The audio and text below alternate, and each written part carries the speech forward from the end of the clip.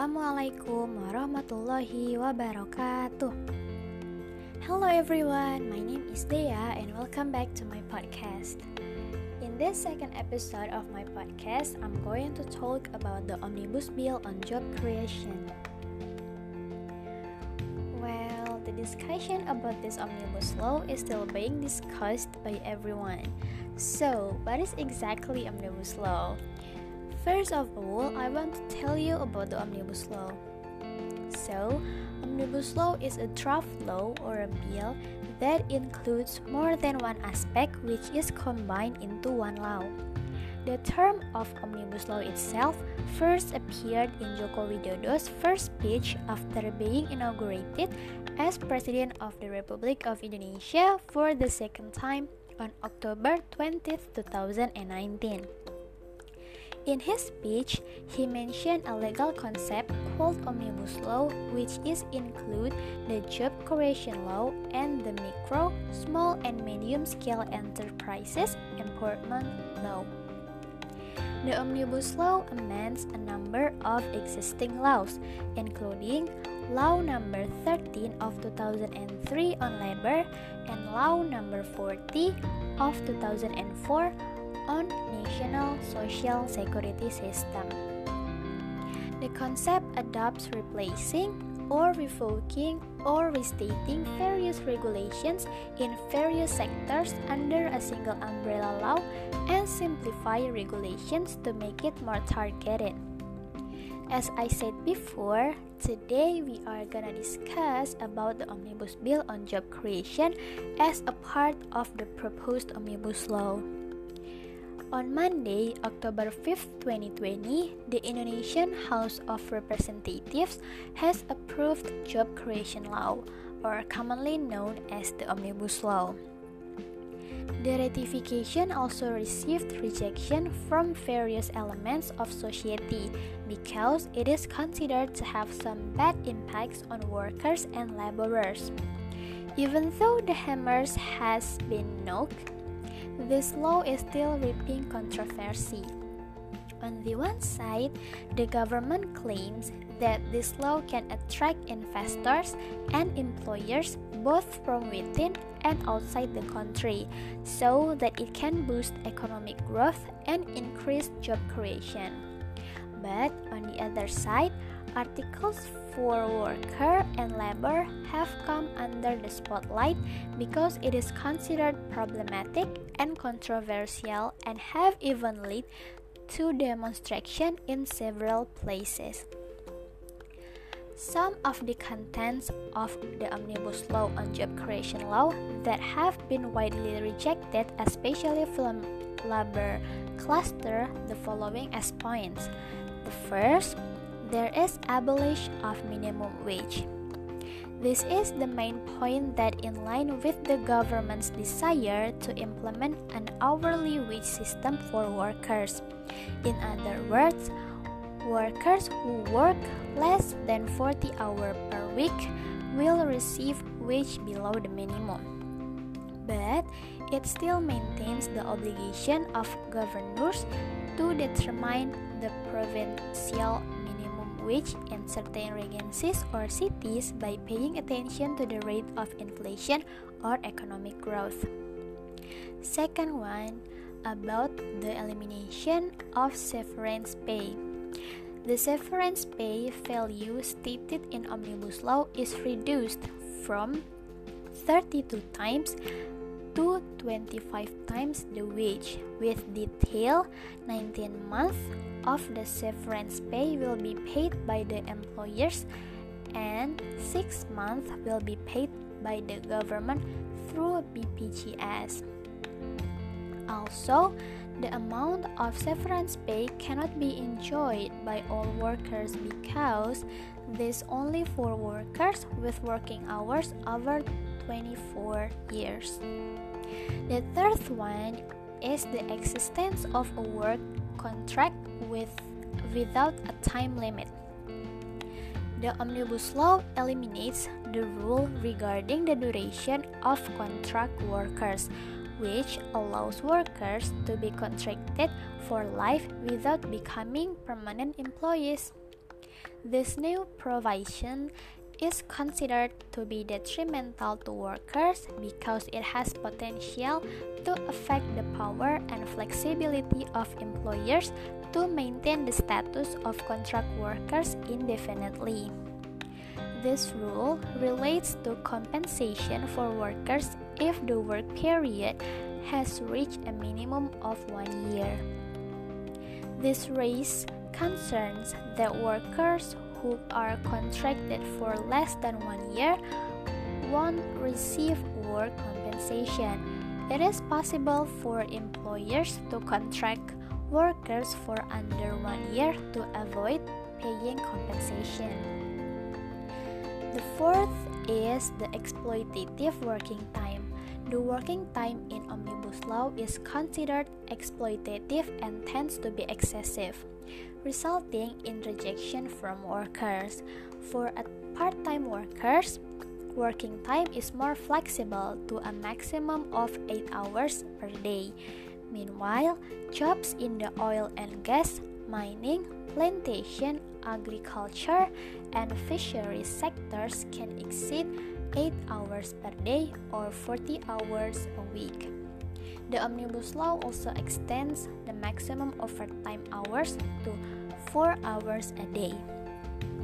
And last but not least is the deprivation of leave wage, where the right to maternity and menstrual leave for women workers cause workers not to be paid because workers are considered not working at that time.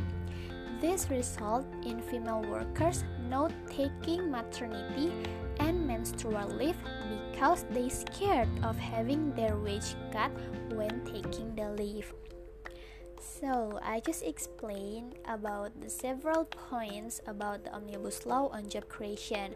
Apart from these 5 points, actually there are still many bills that are rejected, such as the implementation of an outsourcing system in all types of industries, the ease of recruiting foreign workers, and the elimination of sanctions for companies that do not pay wage according to the provisions. Various responses continue to emerge after the passing of the Omnibus Bill into law, both from pro and contra sides. The business community welcomes and even gives appreciation to the government and the Indonesian House of Representatives who have agreed on the ratification of the Omnibus Bill into law. According to the employer, this Omnibus Law can answer a problem in business, especially related to overlapping regulations in licensing. This can also invite many investors so that investment can increase and will lead to economic growth because job creation has increased dramatically. In contrast to the employees, the workers are in fact contra because the contents of the Omnibus Law that tend to be detrimental and only concerned with investors. The number of overlapping laws in Indonesia has made the government try to solve it with the Omnibus Law. Besides, the drafting process is rushed and doesn't seek advice from other parties, risk causing polemic rules.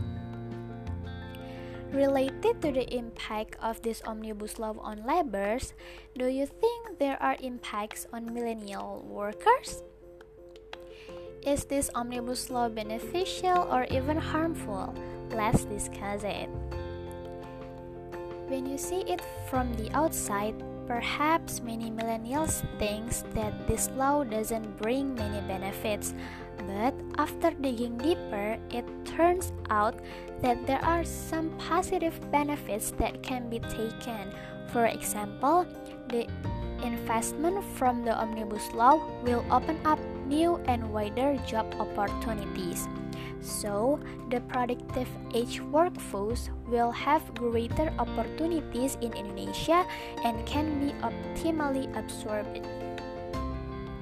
Talking about investment, of course, Omnibus Law doesn't only bring in foreign investment, but also leads to domestic investment. With these things, it will make it easier for micro, small, and medium-scale enterprises to establish a business entity, so that it will open more opportunities for entrepreneurs, especially millennials, to start their own business in the country. However, there is also negative impact from this, which is increase the business competitors so that more effort is needed to remain innovative. Apart from its positive impact, this Omnibus Law also certainly has a negative impact on millennial workers. For example, in the Omnibus Law, there is a point where there is ease in recruiting foreign workers. This threatens the availability of jobs for Indonesian because jobs that should be occupied by local people are instead filled by foreign workers. However, from this law, we can take positive side, that is, we can make more effort to improve our skills so that we can easily compete with foreign workers. One of the crucial points in the Omnibus Law is that there is exploitative working time and tends to be excessive. Of course, this forces workers to work longer hours than usual, so that make workers exert energy so they are easily exhausted. However, on the other side, this law allows us to be more productive than usual, so the efficiency of individuals increase and has impact on increasing the level of productivity of the company. So, those are some opinions that I can share regarding the impact of the Omnibus Law on millennial workers. And I think our discussion is come to the end. We discussed so many things, starting from the Omnibus Law itself, the Omnibus Bill on Job Creation and its impact from both laborers and the employers.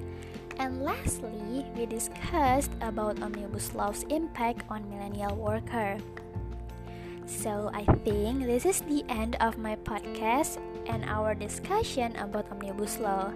I hope this podcast will be very useful to anyone who listens to it. And also, I hope that you guys can take the good sides of this podcast and get rid of the bad ones. Thank you so much for listening to my podcast and see you on my next episode. Bye bye. Wassalamualaikum warahmatullahi wabarakatuh.